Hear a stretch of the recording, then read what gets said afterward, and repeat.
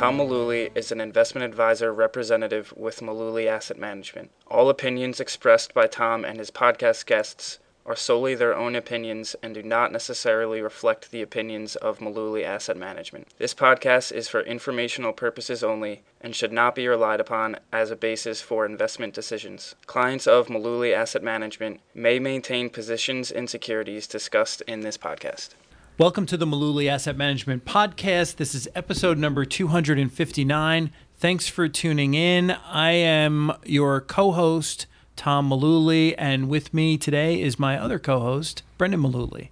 Got a lot to discuss, I think, right? So I think the first thing that we want to jump into is Congress is sticking their fingers into retirement plans again. Yeah, they're thinking about some changes to the retirement landscape. You have to put it that way because it's kind of a whole host of different topics that they jump around on, which is often the case. They kind of try to band things together and then put them through. So I don't know what the headliner is in this package that they're trying to get approved, but I don't even know the reason why they're doing this. It's not, as far as I can see, it's a revenue neutral kind of package. There's nothing that increases tax revenue, doesn't really decrease it. Mm-hmm. It defers it a little further down the road, but I don't see any reason why they're even doing this. They're not even tackling the fiduciary rule, which is, we could do a whole nother podcast on that. Yeah, I think that would be more important in terms of making an impact, let's say. But what do we know? Right. Yeah. There were a handful of things in this proposed bill that we find interesting or have some thoughts on, positive or negative. I think there's 3 or 4 highlights that we want to touch on. What was the first one? The first one is that they would like to encourage plans like 401ks in a workplace to offer annuity options within the plan, which this has been brought up before. Yes. I want to say 100 episodes ago on this very podcast. Right. We recorded, except that we were in our previous office when we talked about this. Wow. I remember talking about it with you before. You have a good memory. You had a standing desk. It's now my standing desk. It's your standing desk now. That's right. But I remember we've talked about this before, and so you probably have seen it multiples of the times since I'm seeing it for at least a second time now, probably more. Part of the big issue is when you look at the lump sum, let me back up even further.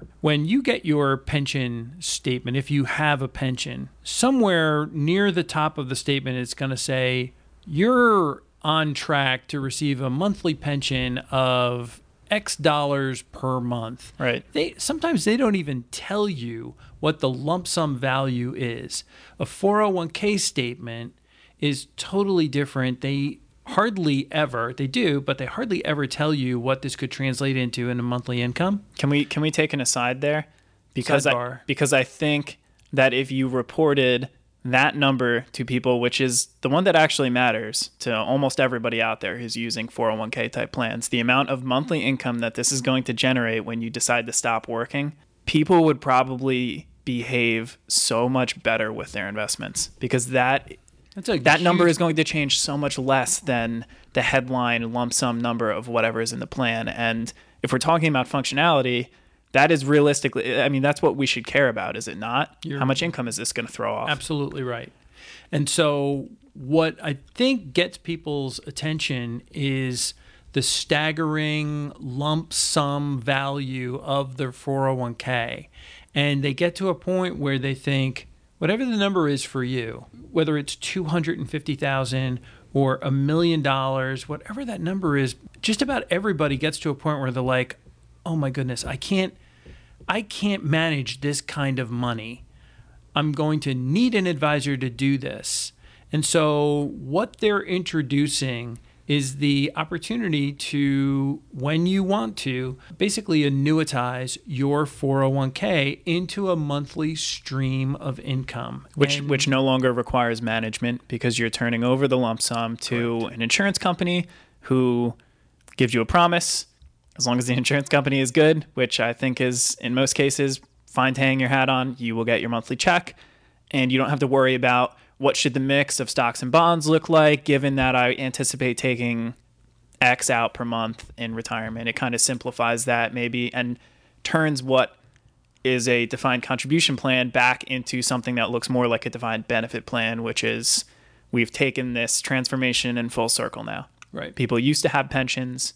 Now a lot of people have defined contribution plans where they're more responsible for the investments and the contributions over time. And this would be a way to bring it back and say, you can simplify things again if you want, and we'll pay you a check in this amount. Brendan, isn't it possible or conceivable that people can do this without actually putting the money into an annuity? They could. Why can't you call your 401k provider and say, hey, send me $800 a month? I think that the problem is you can do that, but then people still have to look at that big lump sum number, and they don't know if the mix of investments is right. And when the market's going crazy, they're not thinking about, well, I have X percent in bonds and I'm only taking this out per month, so I can afford to ride out this market volatility. And then they sell or do something rash at a time when they shouldn't.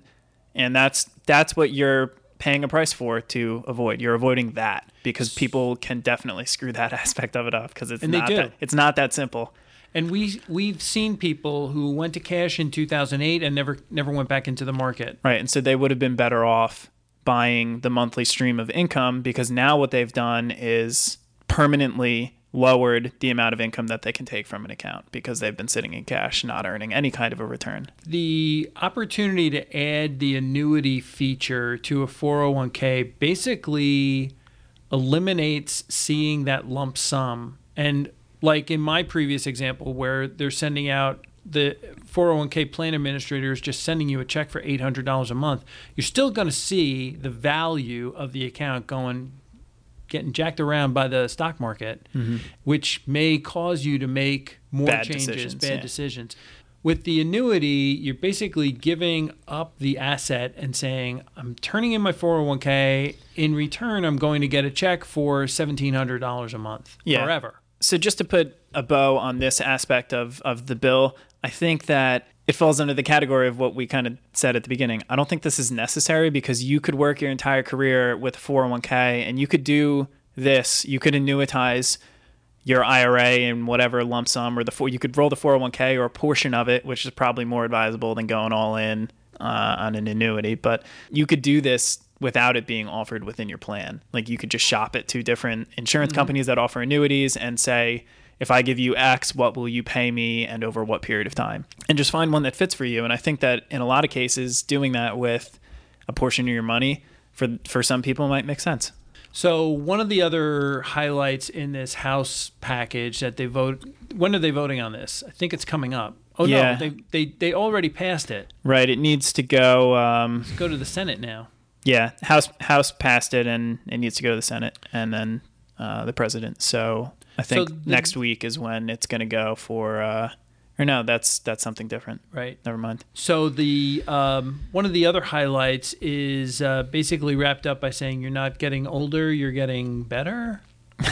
So they want to change the RMD age.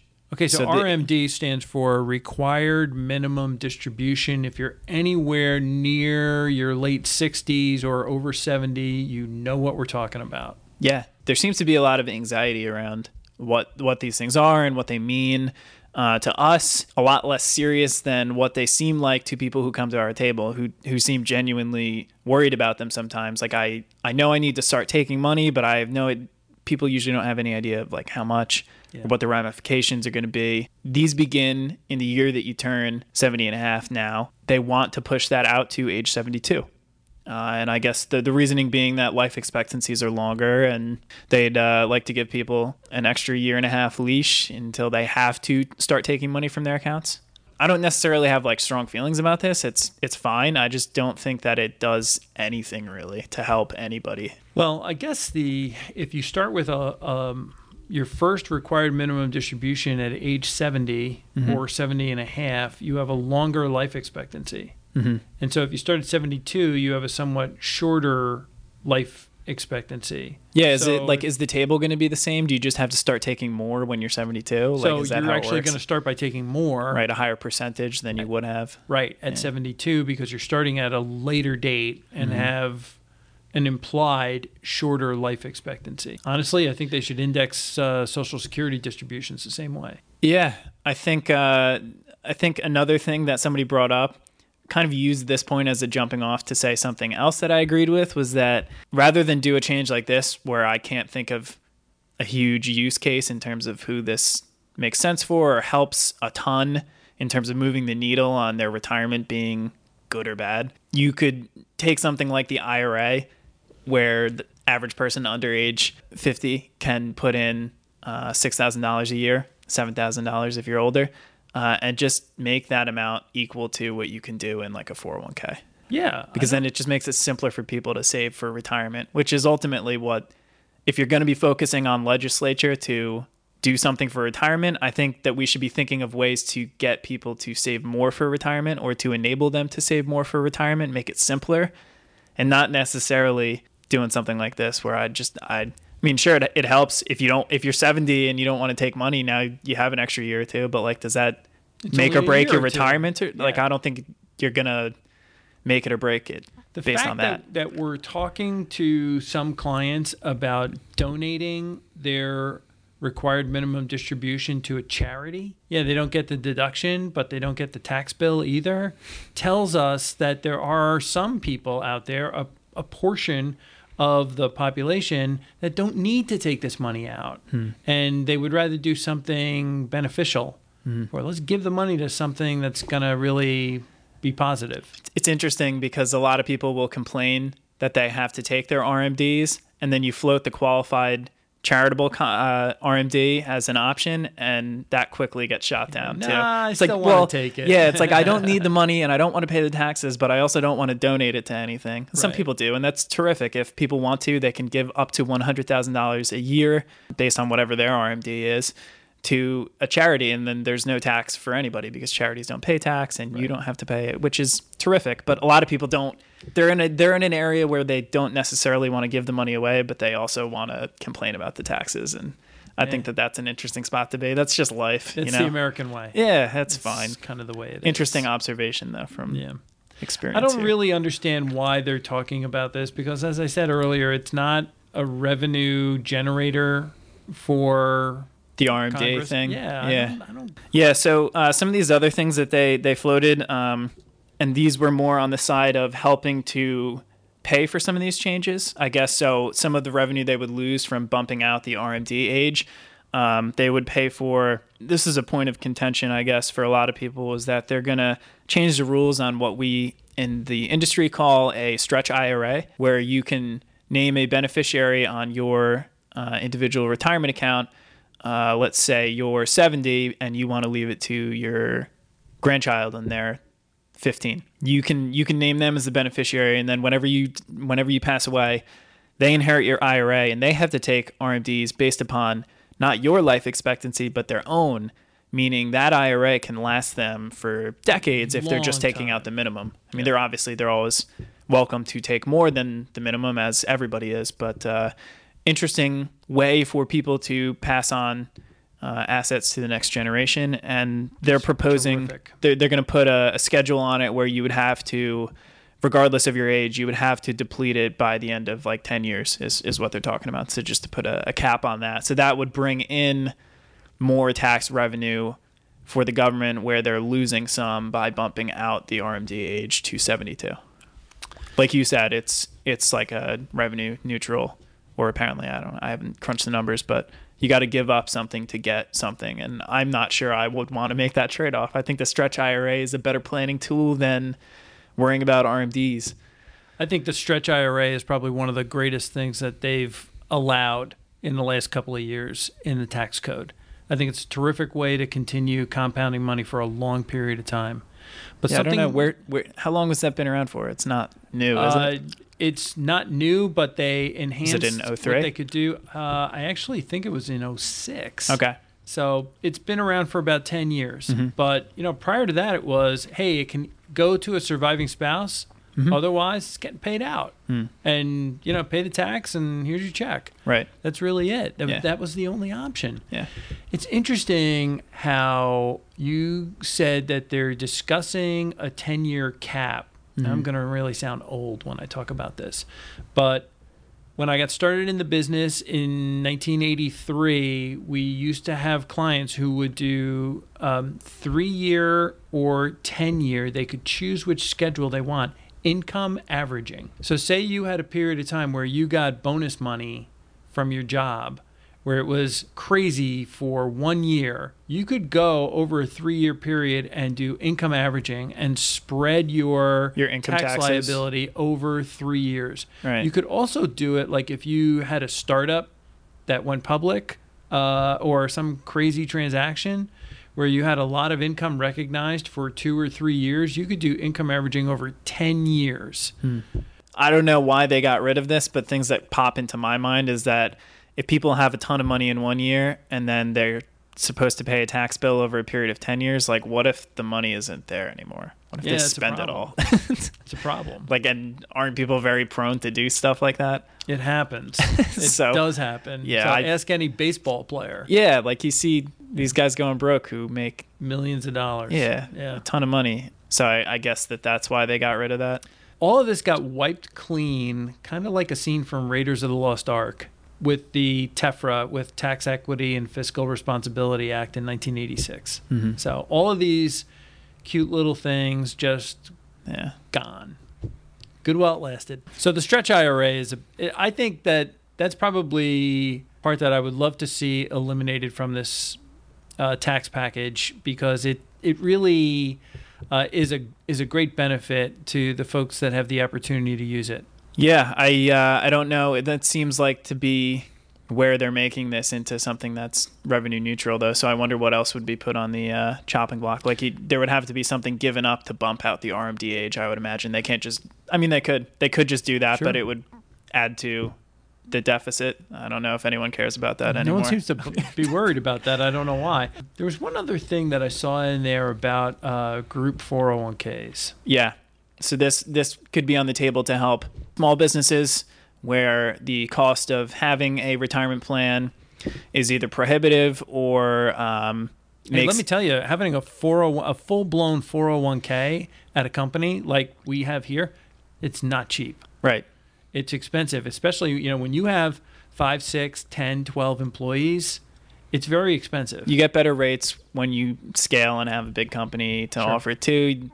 Places that offer 401ks can cut you a better deal, and so it's a lot to put on the plates of small businesses, especially the size that you're alluding to, like our company here. This would allow them to band together with other companies that are in their industry or are very close to it, and they could come up with maybe a lower cost or a better solution for all of the employees collectively, because they could band together to get some of these better group rates, things like that. So we're members of the Financial Planning Association, right. FPA, and they offer us group disability coverage through that. They reached out to me just last week and they said, would you be interested in submitting some information? They're thinking about a pilot program for group health coverage, basically through members of this Financial Planning Association, FPA. It's a national association. So this would be like an affiliate program, and I can see something like a group 401k getting rolled out in the same kind of fashion.